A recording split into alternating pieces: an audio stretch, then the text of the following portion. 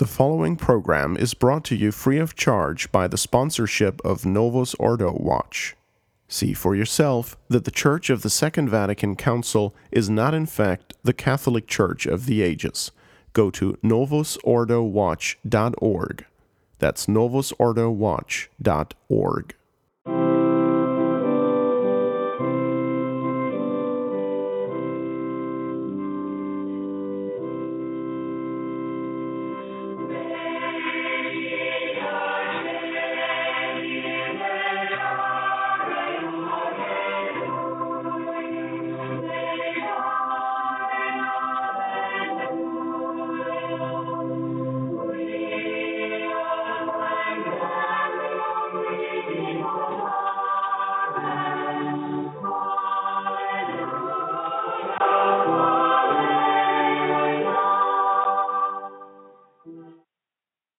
Welcome, ladies and gentlemen, to Trad Controversies on the Restoration Radio Network. I'm your host, James Schrupfer, and on this episode, I'm joined by our regular guest, Father Anthony Cicada from St. Gertrude the Great Church in Westchester, Ohio. Father, it's so good for you to join us again tonight. It's always a pleasure to be here, and some people would tell you Father Cicada can't resist a good controversy. Father, you seem to live in controversy. I think that's one of the problems of our age, I'm afraid. Now, on this episode tonight, we're going to be discussing the Sovereign Military Order of St. John of Jerusalem, also simply known as the OSJ. And the title of this episode is In the Shadows Behind the Mask of the OSJ. So, Father, just to begin with, when I was looking at any scholarly paper, I flipped to your footnotes first. This is based off an article written for the Roman Catholic in 1981, I believe, so 30-some years ago already. And I noticed you had 132 footnotes, almost more footnotes than you did typing for the article. Well, it was quite a story, and it was necessary to do an awful lot of research for an article on the OSJ because of the different claims that it had made. Very broad and very astounding claims, actually. To give you a little background about what prompted me to look into this issue, the underlying question is one that's come up in these shows on Catholic controversies before, and that's come up in articles that we've discussed on our website and films and Restoration Radio broadcasts. The question of jurisdiction and how, in the face of the disaster that followed from the Second Vatican Council, Catholics who wanted to preserve the faith were supposed to proceed. So this was quite an issue, really, from the beginning in the 1960s. There were, in different parts of the United States, priests who realized that there was something wrong with the Vatican II changes, particularly with the liturgical changes of the new Mass of Paul VI in 1969. They regarded it as a rite that was Protestant and that was modernist.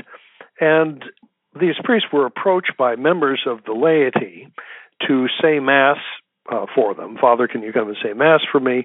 We are upset with the changes in the church. We would still like a good priest like yourself to come and say the old Mass. So in the 60s and 70s, the priests who were doing this, who were resisting the changes, were raised, obviously, in the old schools, studied in the old seminaries, and they had the idea drummed into them, the very good idea, that the Church, Catholic Church, operates according to certain laws, and that a good priest follows the laws of the Church, and that he conducts his ministry in accordance with these different laws. The one point always, especially for diocesan priests, was the question of your promise of obedience and your submission to the diocesan bishop, that you signed an oath and a promise to that effect, and in the ordination ceremony you made a promise of obedience to him, and you put your hands inside his hands, and he said, "Will you promise me and my successors obedience and reverence?" And you said, "Promitto, I do." So these older priests were very conscious of the law of the church. So they had that on one side. On the other side, they had this revolutionary change that they knew was not Catholic. So they wanted to find a way to reconcile the ministry they wanted to perform, which was to preserve the traditional Mass and to preserve traditional Catholic teaching, reconcile that with the idea of the law of the Church and authority and jurisdiction. So you had, from the beginning, different people coming up, different priests coming up with different theories about how best to do this. And admittedly, it was a confusing time because Vatican II produced this cataclysmic event in the church. One of the solutions to this question of jurisdiction that people at the beginning of the traditionalist movement in the United States saw as a viable way of taking care of this jurisdiction question was the organization that we're going to talk about tonight. The OSJ, the Knights of St. John, they also call themselves the Sovereign Order of St. John of Jerusalem, or the Knights of Malta. In the beginning in the traditional movement, this group was rather visible, and some of the priests who would offer Mass under the auspices of this group would advertise themselves as belonging to it. The proto-trad publisher in the United States was Tom Nelson of Tan Books in Rockford, Illinois, and Tom was a member of this organization. One of the proto-trad priests in the United States, another one, was Father James Wathen. And Father Wathen wrote the first book in English that was a critique of the New Mass, and that was called The Great Sacrilege, and really a great title. And Tom Nelson at Tan published it. And so you had this organization, the Knights of Malta, the OSJ, sponsoring Masses in different parts of the United States. And some priests saw this as an answer to their prayers as regard the question of jurisdiction. They could say that I belong to this order which has certain privileges, and therefore I don't have to listen to the diocesan bishop who says that you, Father X, you have to stop saying Mass. In fact, one of the, in addition to Father James Wathen, perhaps the proto-trad of proto-trad priests in the United States, was Father Gomer de Paul. I remember him objecting to the changes in 1964 when I was in 8th grade. And he actually joined this organization for a while. So that gives you a little bit of the context of why this organization became somewhat prominent in the traditionalist movement, and also why it was it attracted my attention and it attracted my interest. So, Father, if I'm understanding this correctly, these priests turned to this order, which would be a Catholic order similar to the Franciscans or the Dominicans, to receive their jurisdiction from that order rather than their local diocesan bishop? That was the idea. That was the idea that the OSJ sold them on. That if you join this particular order, you don't have to worry about your diocesan bishop anymore. He doesn't have any jurisdiction over you. We, the officials of this order, have jurisdiction over you now. So you have nothing to worry about.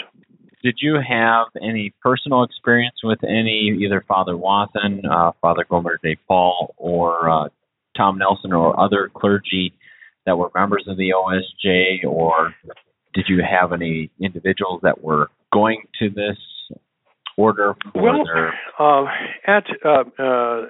I didn't meet a cast of characters until a little bit later on. Only much later did I meet Father Wathen, but of course I had read his book. I had heard about him, and I had seen the OSJ advertised in different traditionalist publications, and I had seen their masses advertised. They would refer to their chapels as the priory, which is a name that's used normally for a religious house. So I would come across this actually quite a bit, and at a certain point as well, you started to read in traditionalist publications like the Remnant and Patrick Henry Omler's publication Interdum, articles questioning the different aspects and different claims that were made by this organization. So that was my exposure to it, and I had as a priest, I was first in Armada, Michigan, in 1977 and 1978. In 79, I moved to Oyster Bay. There's no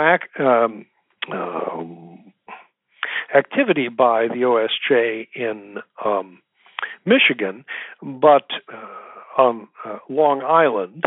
From Long Island, I went to a number of places in different parts of the country where there were mass centers that were affiliated in one way or another with the OSJ.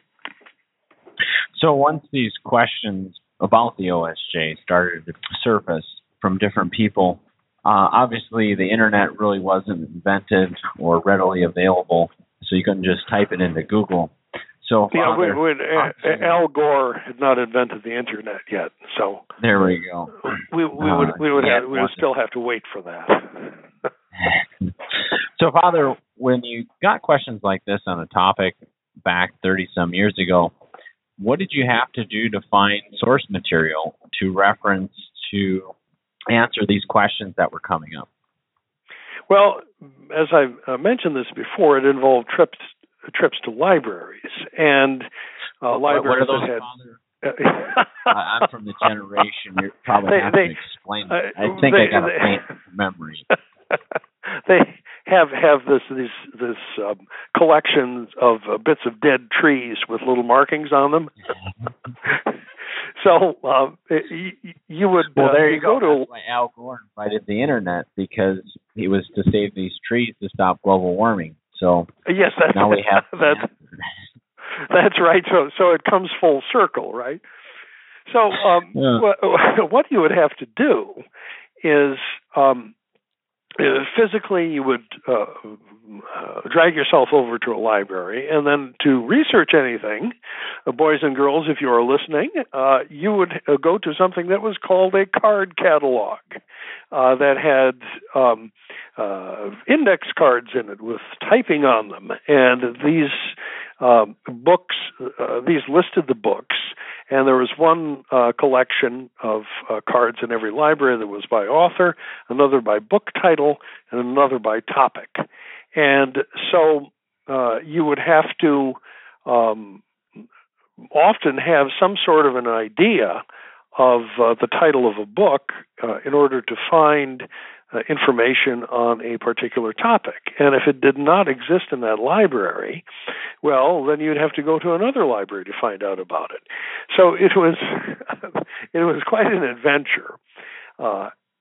And the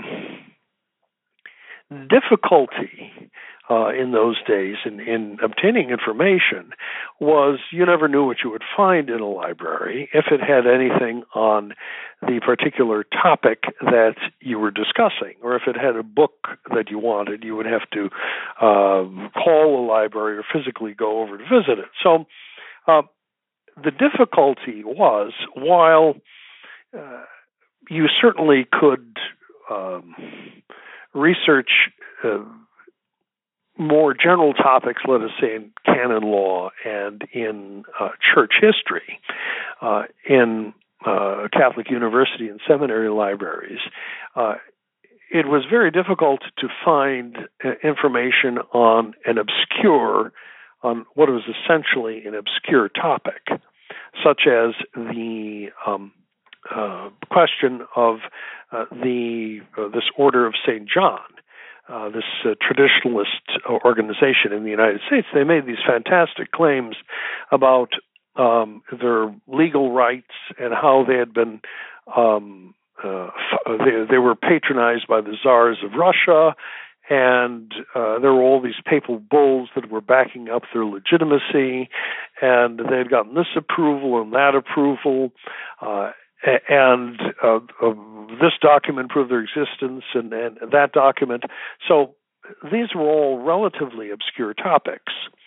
So to get to the bottom of this question, I had to go to a whole load of libraries in the Middle West and on the East Coast to find out information about the history of this organization and to verify its claims.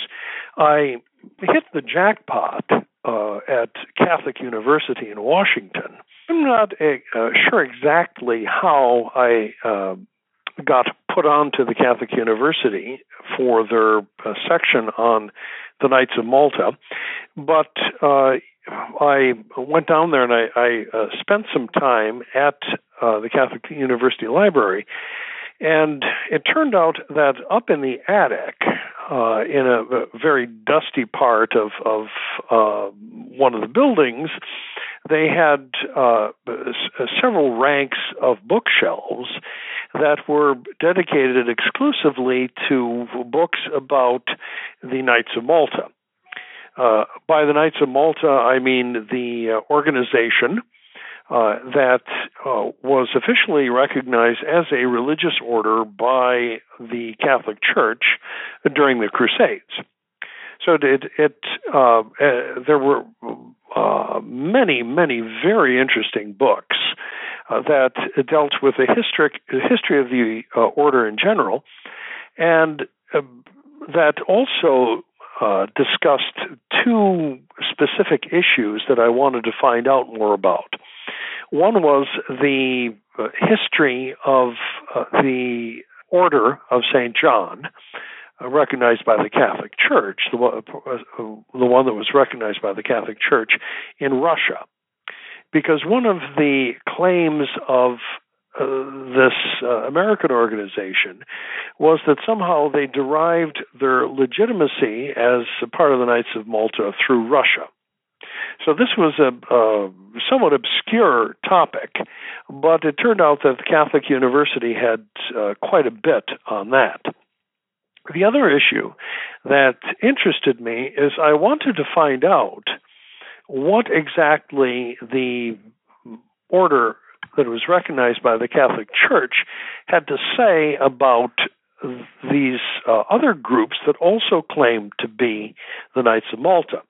I had discovered that there was not only this American group headquartered in Pennsylvania that claimed to be the legitimate Knights of Malta, but that there were other entities scattered throughout the United States that claimed to be Knights of Malta as well. So apparently this was a fairly common claim for certain types of fraternal organizations, and often there was a Masonic connection in one way or another, because of course the 19th century in the United States was the great age of where Masonry really flourished, And a number of these outfits claim to have connections with the Knights of Malta, especially the Knights of Malta in Jerusalem. So in any event, I spent a couple of days slogging through the information in the Catholic University and taking notes. Photocopying material was, of course, technically much more difficult in those days as well. It was difficult to get good photocopies of material that you wanted. I was put on to the names of some books that I actually was able to order, so I could have full copies of my own. Some of the material I was able to borrow. So I got quite a bit of information from Catholic University, and in fact, I thought it was a pity that the collection really was in such an obscure place in the library. So I actually, at some point, wrote to the American commander of the legitimate order of the Knights of Malta, a businessman in New York City named William Grace, and pointed this out to him and got a very nice letter back from him saying that it certainly would be something that the Knights would try to fix. So I went from Washington then to Pennsylvania, and I believe it was in Scranton, Pennsylvania, to the federal court there. And I had heard that the Knights of the American Knights of Malta were having some sort of a dispute and battling back and forth, and I was sure that I could find much in the way of interesting material there in the court records in federal court in Pennsylvania. And the someone in the court who was very helpful and actually managed to get me copies of certain documents that were essential.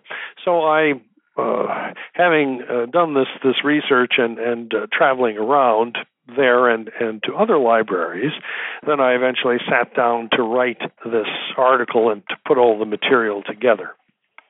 So, Father, you didn't just make stuff out of thin air. You actually spent months digging into source material, researching, trying to find books. And I noticed in even some of the footnotes, you were able to find some of the original letters from some of the czars, which we'll talk about in a little bit. So it sounded like you got quite a bit of material over the course of your journey to go on. Well, you see, you had to, because there were so many questions about this American organization, so many claims that they had made. It was a bit of detective work trying to figure out everything. Because, they claim to be a sovereign state. They claim to have this extraterritorial jurisdiction. They claim that they were the real order, that the order in Rome was not the legitimate order, and so on. So there are all these different claims that you had to deal with, these claims that you had to answer. And so for the listener, just so they understand, there is still a legitimate organization of the Knights of Malta that is recognized by the Vatican II Church even. And then there are these spin-off groups that all claim to have their lineage to a branch from Russia. So there's two different branches we're looking at today. And before we discuss each one of those branches, now that we've given the listener a background of the material that you got to research this topic, why don't, Father, if you could give us a little history of the order before the Russian controversy, and how did it start, what was its purpose, to give the listener some background to this order. Okay, so everyone is familiar with the Crusades and is familiar with what a key part that is in the history of the Church. During the time of the Crusades, of course, there was battles between the Christians and the Muslims for the Holy Land, and the Christians established themselves in the Holy Land, and then many Christian pilgrims from throughout the West came to visit Jerusalem. So the Order of Malta, the one that we're talking about, originally was called the Hospitallers of St. John of Jerusalem. They took care of pilgrims who came to Jerusalem. And since the times were incredibly dangerous, this organization actually became a military religious order. That strikes us as somewhat surprising, but it was necessary, and especially in such a hostile environment. So the members of this order bound themselves by the standard vows of poverty, chastity, and obedience. Their apostolate was to take care of Christians who are going to the Holy Land, but also they had military training, and some served as knights in effect, who would defended the holy place and who would defend pilgrims. The order was approved by the popes. There were a number of other orders like this. It was recognized as religious orders are as exempt from certain duties to the local diocesan bishop. Their headquarters was in Rome, and so on. The Muslims eventually reconquered Jerusalem. So the order had to pick up its roots there, and they moved to the island of Rhodes in the Mediterranean, and they were very good at adapting themselves to different circumstances. They put aside the idea of battling on land, and then started battling on ships, and turned into sort of a naval military order. It became quite internationalized. Christians from all over the world came to join it. It was divided into different groups that were called tongues, that is to say, language groups. It acquired property and had a way of electing those who would run the order. It was considered an order of, as well, to achieve a certain rank in the order, you had to have a title of nobility. You had to come from a noble family. Now that strikes us in our own age as the antithesis of what one would expect in the church. But remember this, that it was a fact of society that people who came from the upper ranks of society, from the nobility, had certain obligations to society in general. So, part of this was the work in the way of the defense of Christian society as knights and as those who would run society. So it was natural that in an order like the Knights of St. John, that the heads would be members of the nobility. Well, sooner or later, the Turks eventually in the 16th century managed to expel the order from the island of Rhodes as well. So they ended up in the island of Malta, and they were given that by Charles V, and so they became known as the Knights of Malta. And they continued their military vocation. They fought against the awful Barbary pirates and tried to defeat the pirates from the coast of North Africa. They tried to rescue Christian galley slaves, and so on. They founded priories and religious establishments in Europe. There, in fact, is even there's even one of them in London, in the city of London. There's a church of the Knights of Malta.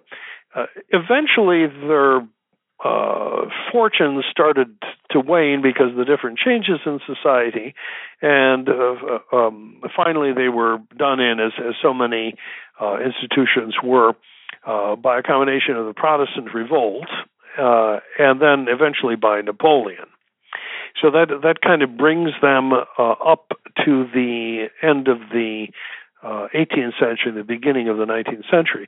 But it was a glorious organization.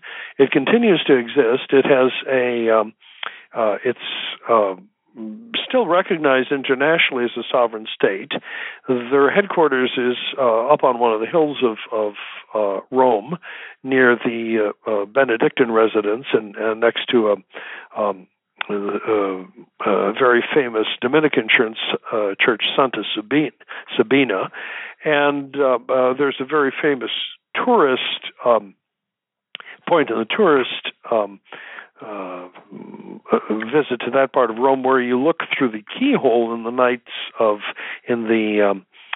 Priory of the Knights of Malta, and you get a very beautiful picture, a very beautiful view of St. Peter's, St. Peter's in Rome. So they continue to exist, and now they do charitable activities, take care of pilgrims, and contribute to different war-torn parts of the world, try to help people out.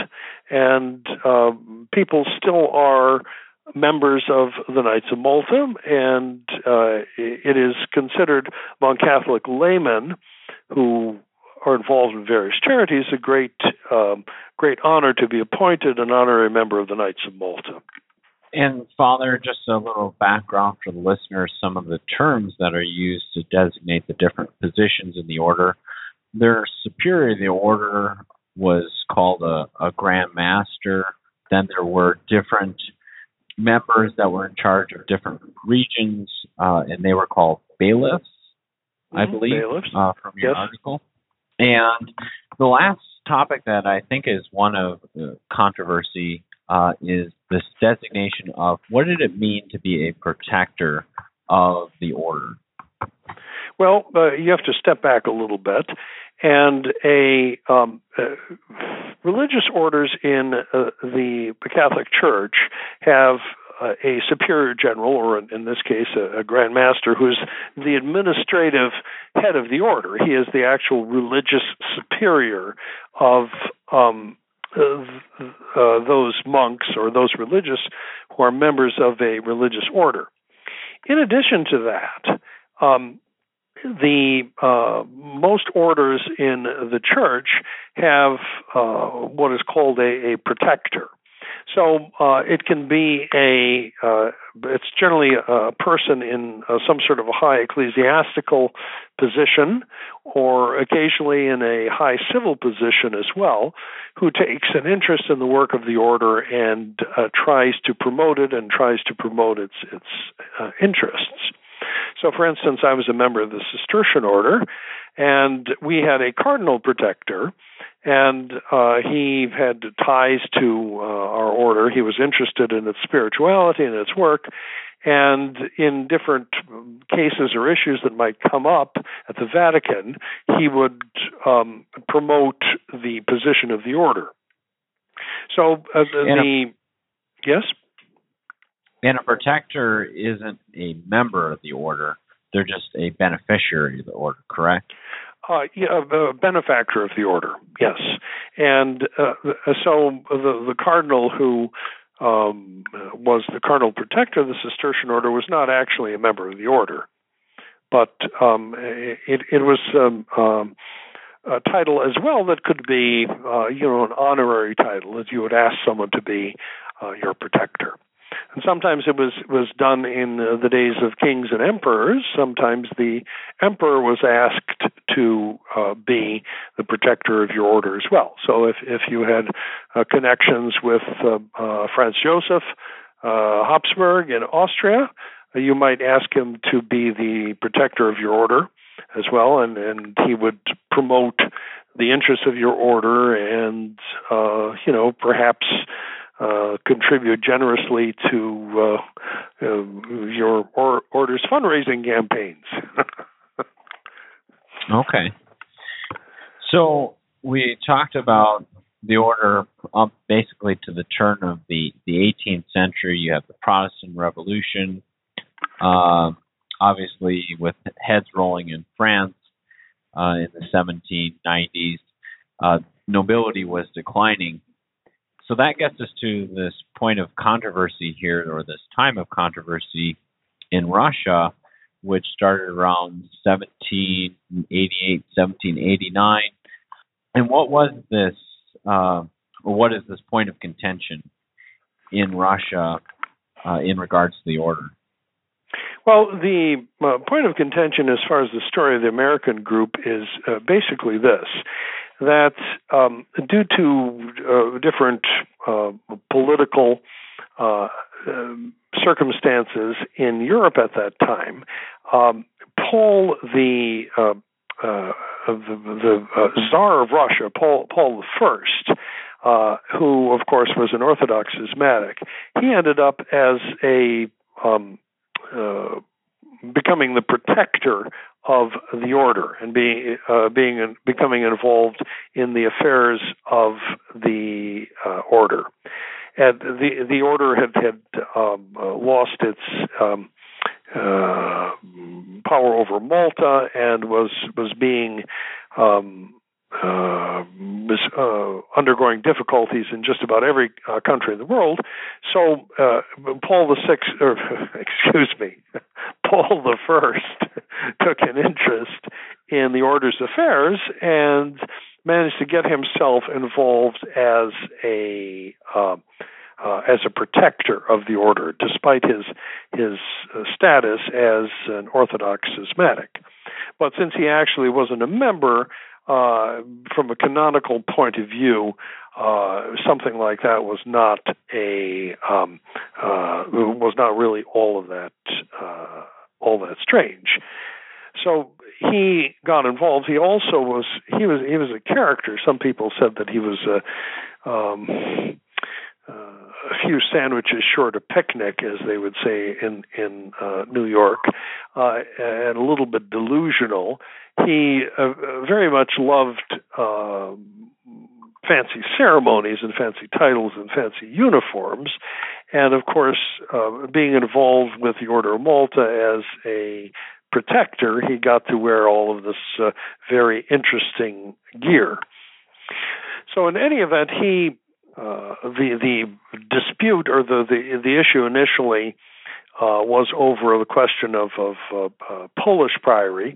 This was transferred to the Tsar's capital at St. Petersburg, and he was very, very generous to this priory. And he promised to leave the Catholic Knights alone, to let them observe their own traditions and their customs and their regulations. So he had a hands-off policy initially, which is why it was acceptable. He was invested as a protector of the Order of Malta, and then we get into the politics of these different issues in 1789, and division among the members of the order, and a great deal of confusion because of a turbulent political atmosphere in Europe at the time. So there was a dispute over the suitability of the Grand Master of the order, a man named von Hompesch, and whether or not he was doing what he's supposed to do. Pius VI got involved. There are further internal divisions in the order. And then the Russians, the Russian Knights, decided that, to protect themselves, they would elect Paul I as the Grand Master of the order, which was something that was impossible in terms of canon law, because he wasn't a member of the Catholic Church. So he was Orthodox schismatic, correct? That's correct. He is an Orthodox schismatic, and so there were more disputes between the St. Petersburg Priory and priories elsewhere, the Pope again got involved and said that the previous Grand Master had been irregularly deposed. This was invalid, et cetera, et cetera, et cetera. So it is at this point, with the involvement of Paul the First, the schismatic Tsar, as the Grand Master of the Order of Malta, that we get into the connection that eventually leads to this American group in the United States. What happened is after the Tsar died, basically what happened is that all of the knights of the order swore their obedience to the new Grand Master. The popes intervened throughout the 19th century and mentioned the status of the Russian Tsars as something of only as protectors, a purely honorary title, and took command of took the affairs of the order into their hands, and established this priory for their headquarters then on this hill in Rome, and so it continued to the time of the Second Vatican Council, and indeed it continues today. And this action of the popes recognizing that von Hompesch was still the legitimate Grand Master, that was subsequently recognized by the next Tsar after the death of Paul I. I think his name was Alexander I. He recognized that Paul I was an illegitimate claimant to the Grand Master of the order as well, I believe. Yes, and his position was that, this is something that, we as Tsar are no longer going to be involved in, to the extent that Paul I was. So that pretty much was the end of it as regards the canonical issue in Russia, because the Russian government in effect conceded that it was the order recognized by the Pope was the legitimate order. In Russia, they went so far as to actually take away the properties and pretty much completely suppress the order, didn't they? Yes, indeed. And so those properties were returned to the imperial crown, and so it underwent, in effect, a civil suppression by the civil government. So that would obviously would argue against any continued existence of this organization of Malta in Russia. And remember, it's through Russia that this was all that this American group made its claims and claimed to derive its history. So, how did the American organization get started then? Well, this, of course, is the great mystery. Like, what exactly is the connection to Russia?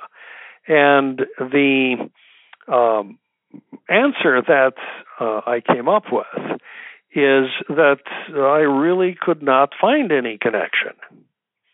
This was not only based on my own research, but actually there was a lengthy study that was done by some scholars in the order itself, the members of the Rome-based Order of Malta, who went through all of the documents on Russia and analyzed them all in a very complete study, and said that there is simply no documentation to support the continued existence of an Order of Malta in Russia.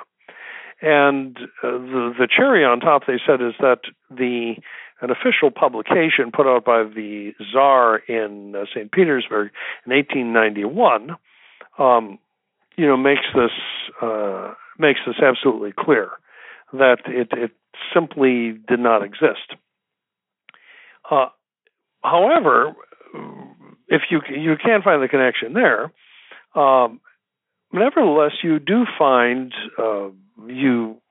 different claims by the American group that the order was somehow refounded or continued in the United States. So you find in 1890 some claims that that a man named William Lamb, who is a former colonel of the Confederate Army, was elected the Grand Prior of the Knights of Malta in the United States. But the documentation for this is again very sketchy, and you have all of these fantastic claims that to a continuity that really can't be proved. So when you look up, say, the history of this Colonel Lamb and what he did, etc., you find no reference to a connection with some sort of American priory of the Knights of Malta. So one question leads to another. And then you find Protestant organizations in the United States claiming to be the Knights of Malta. But again, the connection between this and Russia and the legitimate Order of Malta is something that is not documented, cannot be proved. And the supporters of the American OSJ, this new branch that has popped out of, I guess, a cave, they claim, I believe, that Paul I, the Tsar Paul I, who we discussed before, was an illegitimate ruler of the order there in Russia anyway, that he supposedly set up what they call hereditary commanders, and somehow Colonel Lamb would be because of his lineage, would automatically assume the position as commander of the order, whatever that exactly means.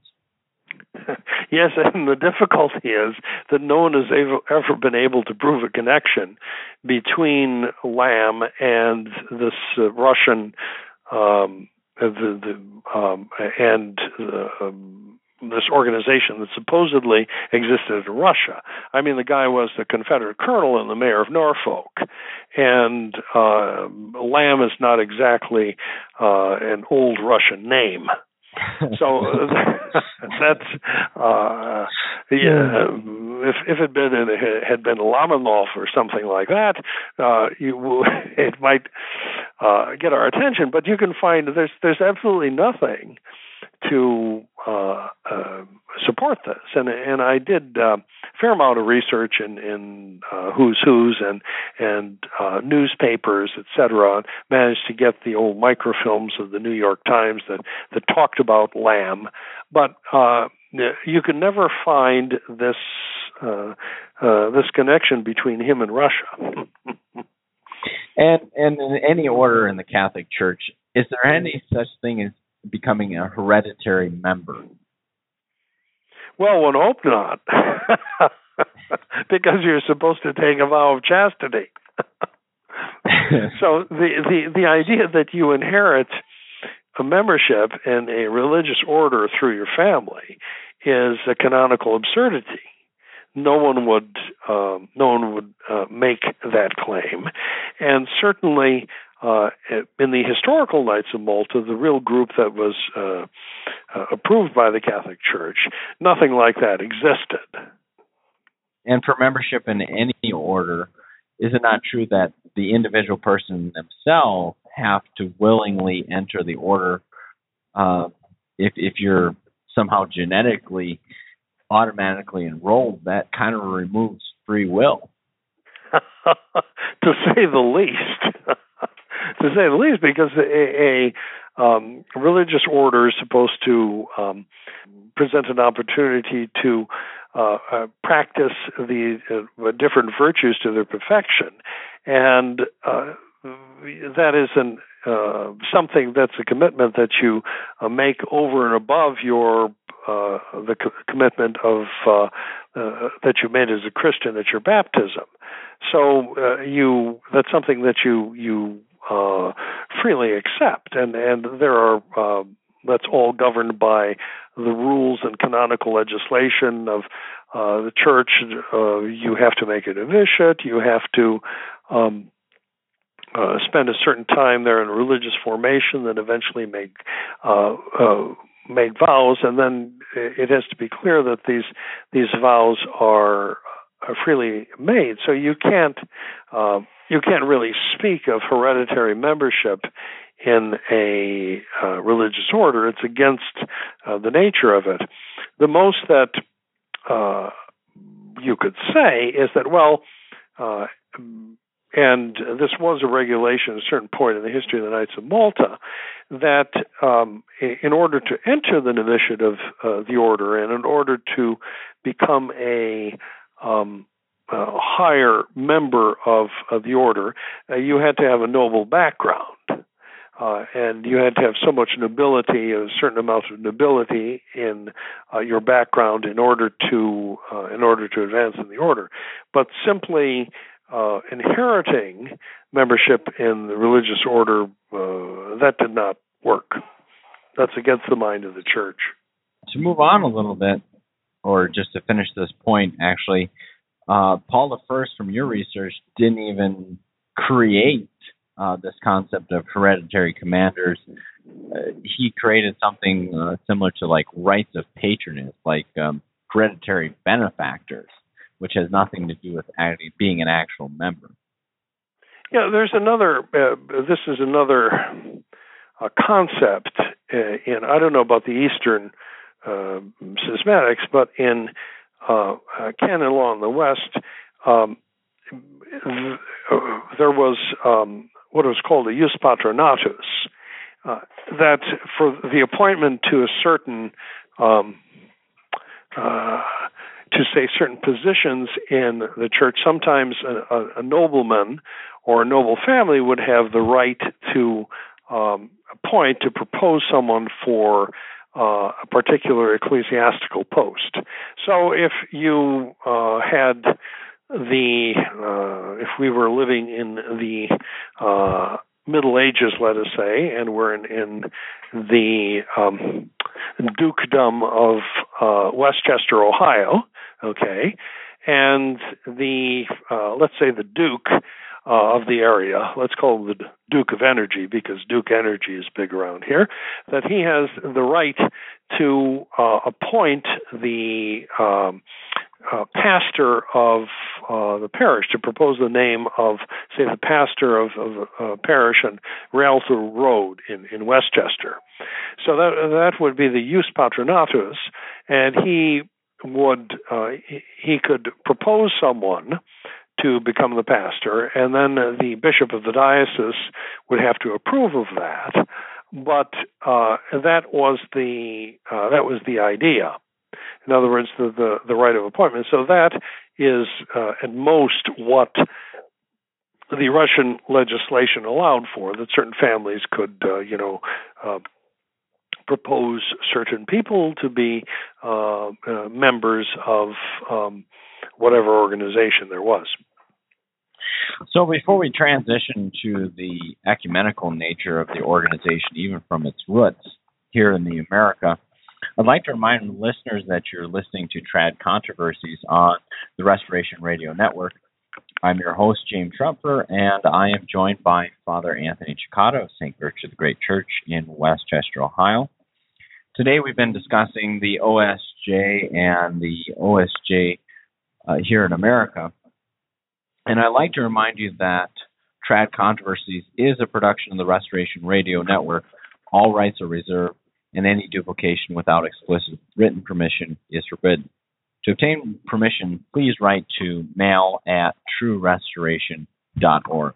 Before we go into how traditional Catholics turned to this organization, when you were looking at its beginnings here in America, of the American OSJ, to me, and some of the quotes that you include, they sound like a Vatican II all over again, like the beginning of a Vatican II in their ecumenical nature. Yeah, and that was something that struck me as extremely strange when I came across this literature, because the OSJ, the American OSJ, was holding itself out as a traditional organization that would appeal to traditional Catholics. Yet in their recent literature, published after Vatican II, they spoke in using the sort of terms that one would expect from some sort of an ecumenical organization, some sort of ecumenical fellowship. In effect, all members of all religions were permitted to be members of this organization, which was supposedly a Catholic religious order. And that is very strange that Protestants of different stripes, Catholics, the Orthodox schismatics of different stripes, and the small sects known as Old Catholics, that these members of these organizations were all permitted to be members, as it were, on an equal footing. So that struck me as something extremely strange, and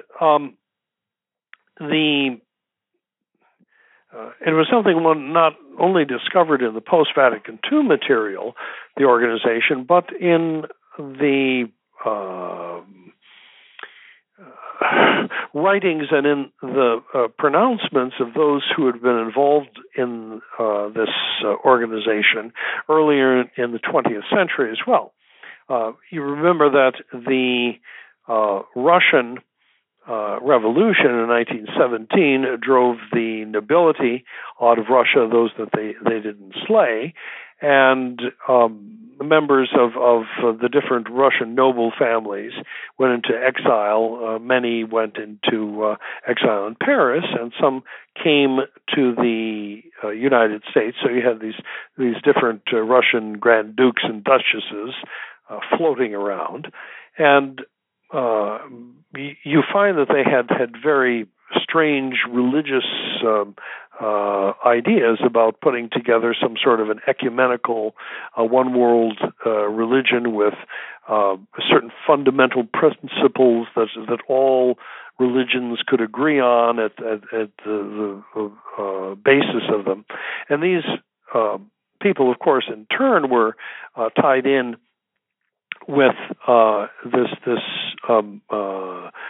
interest in occultism and very odd forms of philosophy that one found at the beginning of the 20th century, the writings of Madame Blavatsky, for instance. So it was all very strange, and you see that these Russian exiles were involved in this, but these people as well were involved in the American organization known as the OSJ.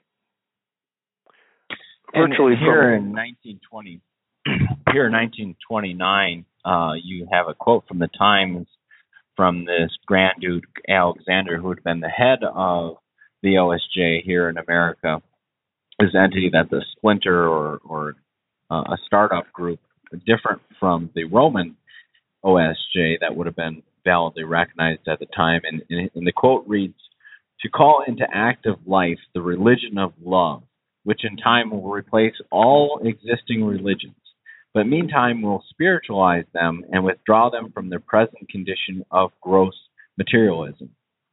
And he goes on to say to spread great fundamental truths which are the same for all faiths and for all nations, and so to build up that universal brotherhood which Christ came into this world to establish, to bring about a conscious union of human souls with the souls of the universe, God, who is the Spirit of Supreme, and he goes on.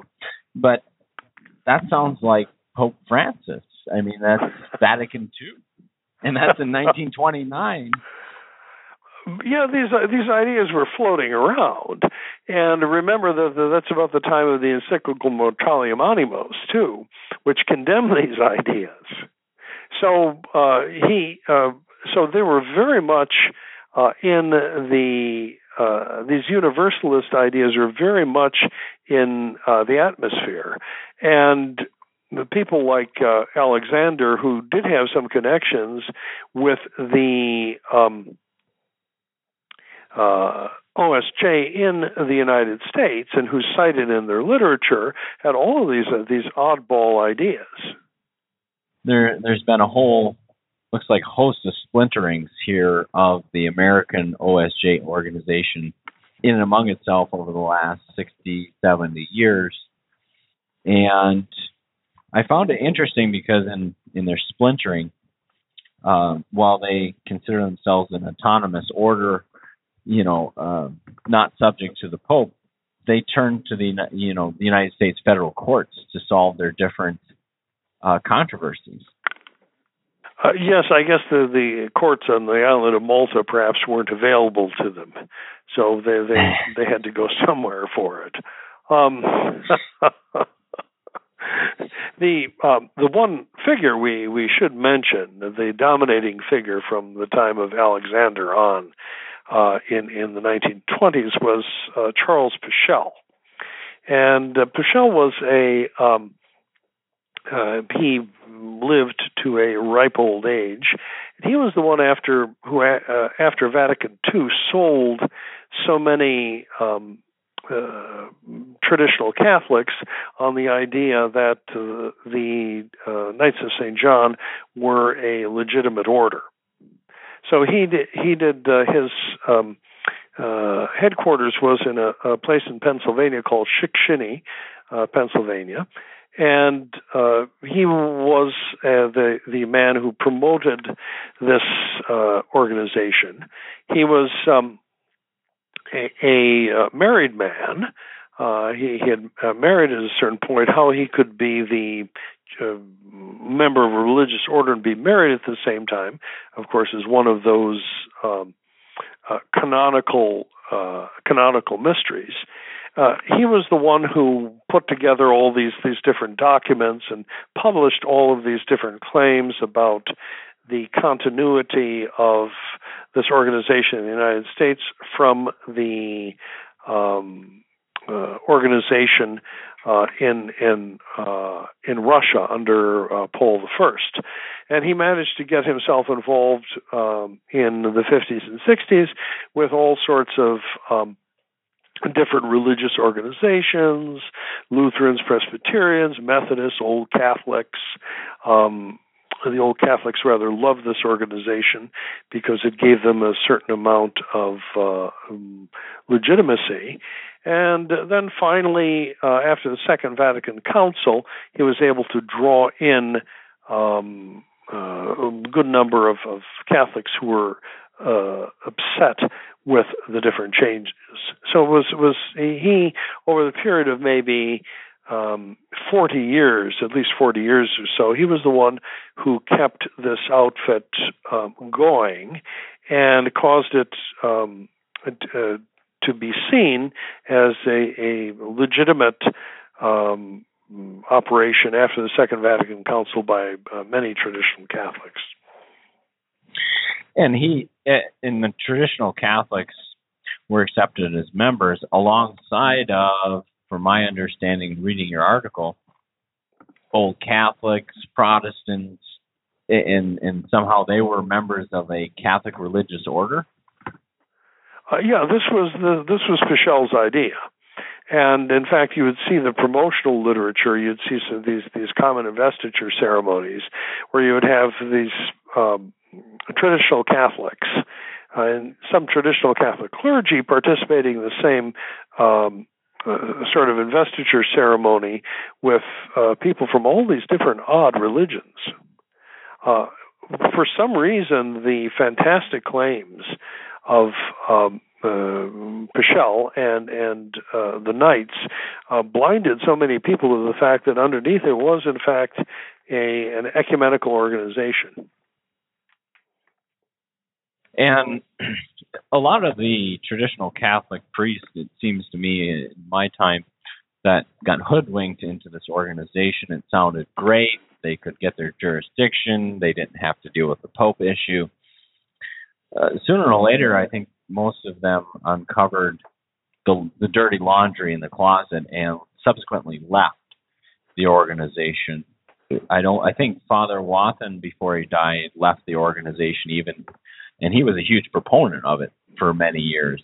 Oh yes, he was one of he was definitely one of the big defenders. Father Gomer de Pau, as I said, he was really the proto-trad of proto-trad priests in the United States.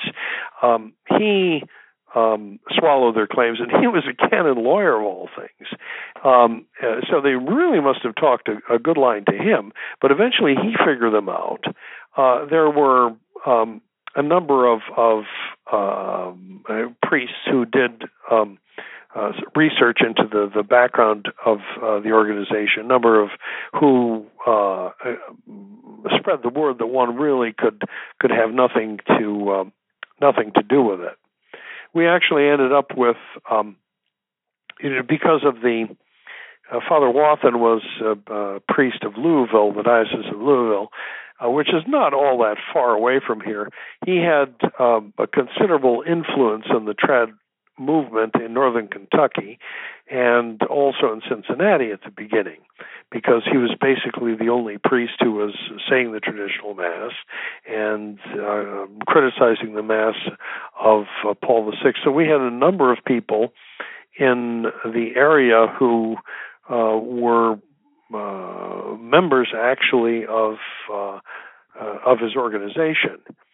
And eventually they got around to reading different critiques of the organization, including my own, and decided that they really could have nothing to do with it because it was so obviously fraudulent.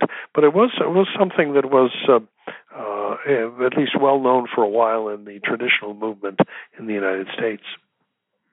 I remember growing up seeing the flag of the Knights of Malta because we went to a chapel that was supported by Tom Nelson from Pan. And I remember as a child, the priest would not stand behind the pulpit. And I always thought that as odd, but it never really hit me why. I think as traditional Catholics, they tended to just, Father thinks it's okay, must be fine. Or in this case, they took Tom Nelson's opinion and ran with it. But it seems as it's slowly come to public light, people ran away from it. Yes, and ultimately, I don't know what finally Tom Nelson's position on it was. I had dealings with Tom, very friendly dealings with Tom for a number of years after I had published my critique of the Knights of Malta, and I don't exactly recall to what extent he continued to be a member of the organization. The other interesting connection with the Knights is that Father Wathen, because of his involvement, there's also a strain of Feeneyism in the organization, because Father Wathen was very much into the teachings of Father Feeney. So that was another tangential issue tied in with the Knights.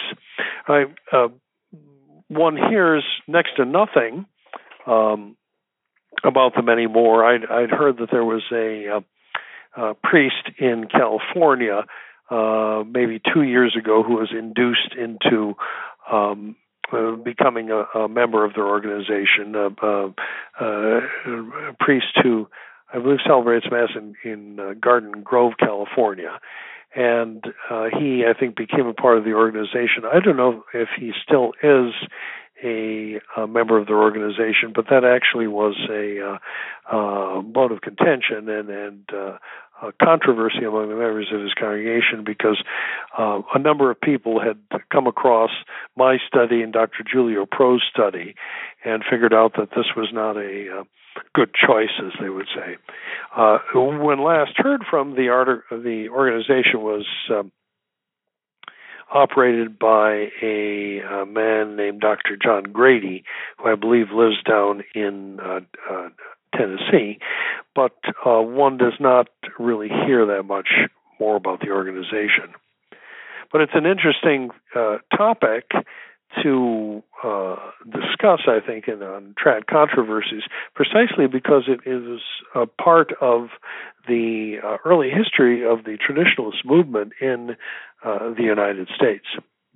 And, one that was tied in very intimately with this question of obedience to the diocesan hierarchy, obedience to the Pope, and the question of jurisdiction. And I think we'll kind of wrap the show up with the OSJ's claims in relation to canon law.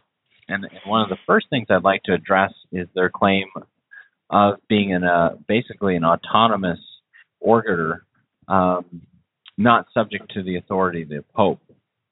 Has there ever been anything in Catholic history, any order that was not under the direct supervision of the Pope? Clearly not, because the Pope is the head of the hierarchy, and a religious order, any religious order or religious congregation, is subject to the authority of the hierarchy. It's a creation of ecclesiastical law. That it's given its existence by ecclesiastical law, and the Pope is the master, as it were, of ecclesiastical law. So if you're a Catholic religious order, by that fact you are subject to the Pope. And so then they would come back, or supporters of the order would say, well, they're only subject to faith and morals. To me, that claim would go directly against the dogmatic pronouncement of Vatican I as the Pope as the supreme head of the Church. Well, exactly. And but also don't forget that the question of morals, the question of conduct, is when the Pope approves a religious order, he is approving or disapproving of the laws according to which its members must conduct themselves. So even there, obviously, he would have he would have a jurisdiction over what is done in a religious order.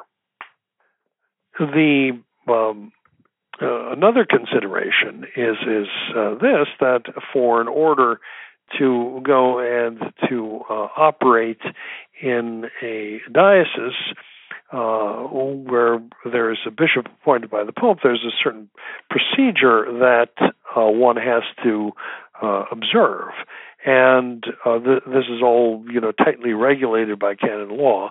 So you couldn't say that, well, I'm a member of the Knights of Malta, and I'm just going to go and set up a public chapel in your diocese, say that to the Archbishop of Philadelphia, and there's nothing you can do about it because we're a religious order. And of course, that all of that contradicts various provisions of canon law that allow or that specify that the bishop of a diocese is the one who has the say-so about public oratories and about the access of members of the diocese to religious ceremonies by religious orders. Because if you had all these self-started orders that didn't need the authority of Rome or fall under the authority of Rome, essentially that would legitimize chaos because you could have a chapel here saying Mass that's not under your diocese, and the diocese diocesan church or parish right next door. Yeah, and all of that stuff is people who realize that it's all regulated. I mean, preaching is regulated. You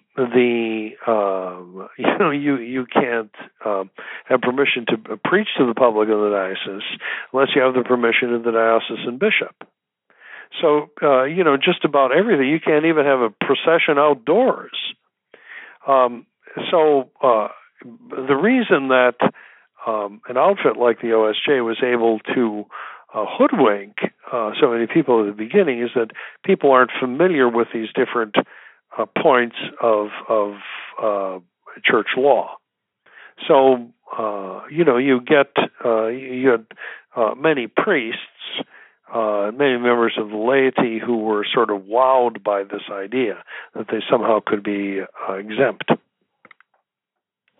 And then from a canonical standpoint, a religious individual is one that's taken the vows of poverty, chastity, and obedience.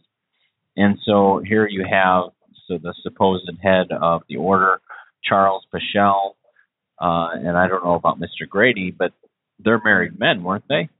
Yeah, and they hold themselves out as members of this religious order, and that is something that would be impossible, and that there are rules governing what makes for the validity of one's membership in a religious order. You have to make a canonical novitiate, and there are rules that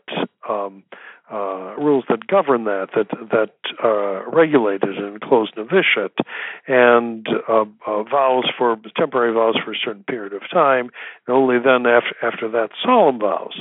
So all of this legislation gets put aside. You can't take vows as religious if you're married.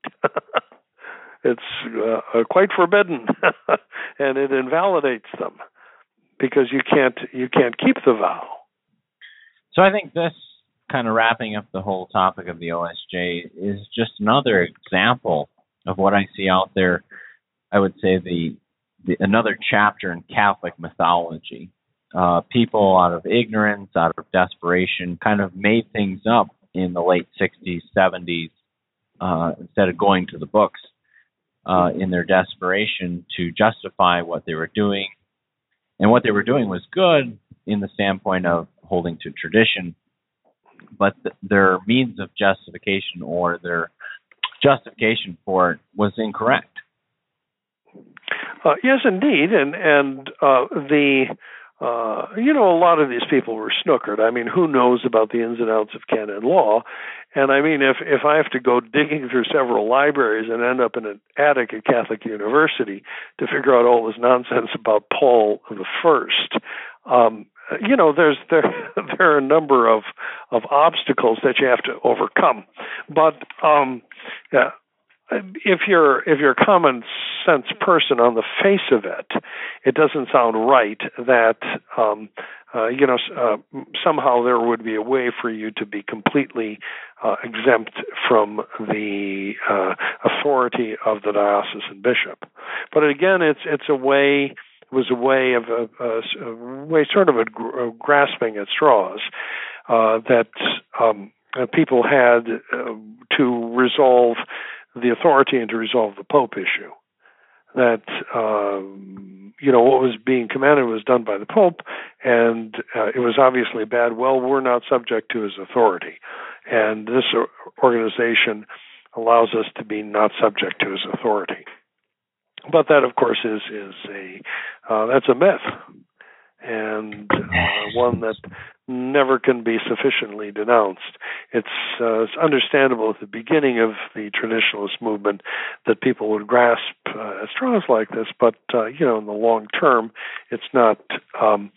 It's impossible to reconcile that with Catholic theology and canon law.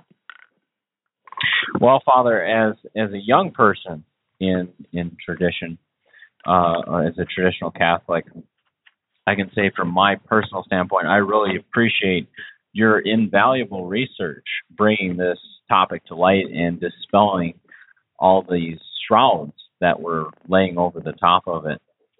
And I appreciate your hard work, and hopefully with this show, and I definitely would refer people to your article titled History, Canon Law, and the Order of St. John, which you can find at traditionalmass.org, which gives a complete overview of the topic, and I highly suggest reading it. That with this show and reading that article, hopefully people won't be snookered in this organization or other organizations that may arise similar to it. So as we close out this episode, we've really discussed the OSJ, the history of it, some of the interesting points of the topic. And I want to thank Father Cekada for his time and just ask, is there anything you'd like to summarize or add to the topic before we close?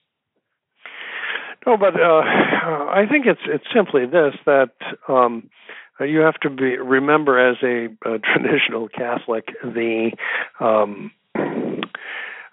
that one principle is that the unknown often passes for the marvelous, and in fact that's a quotation from the Roman writer Tacitus that I quote at the beginning of my article on the OSJ. The unknown often passes for the marvelous, and that if something seems too good to be true, chances are it's not true.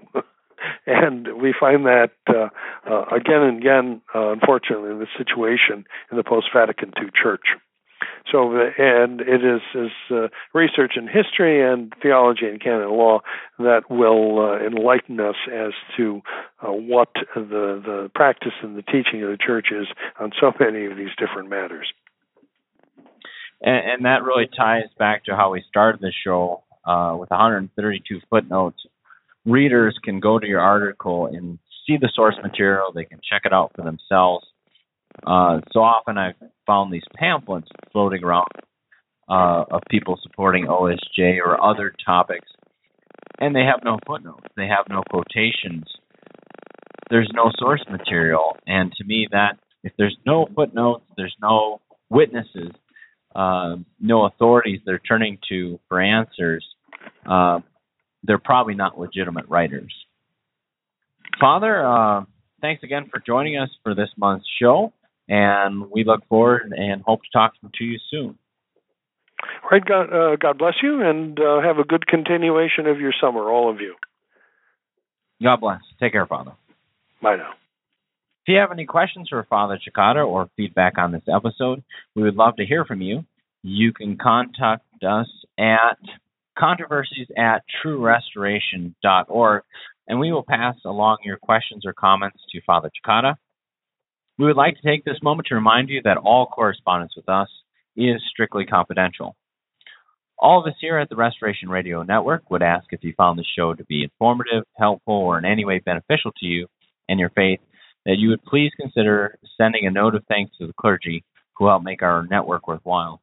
Remember that above and beyond material contributions, the most important donation you can make to our work here is prayer. Please think of offering a Mass, a Rosary, or even a simple Ave for our work the next time you pray. For the Restoration, I'm James Shrepfer. May God bless you.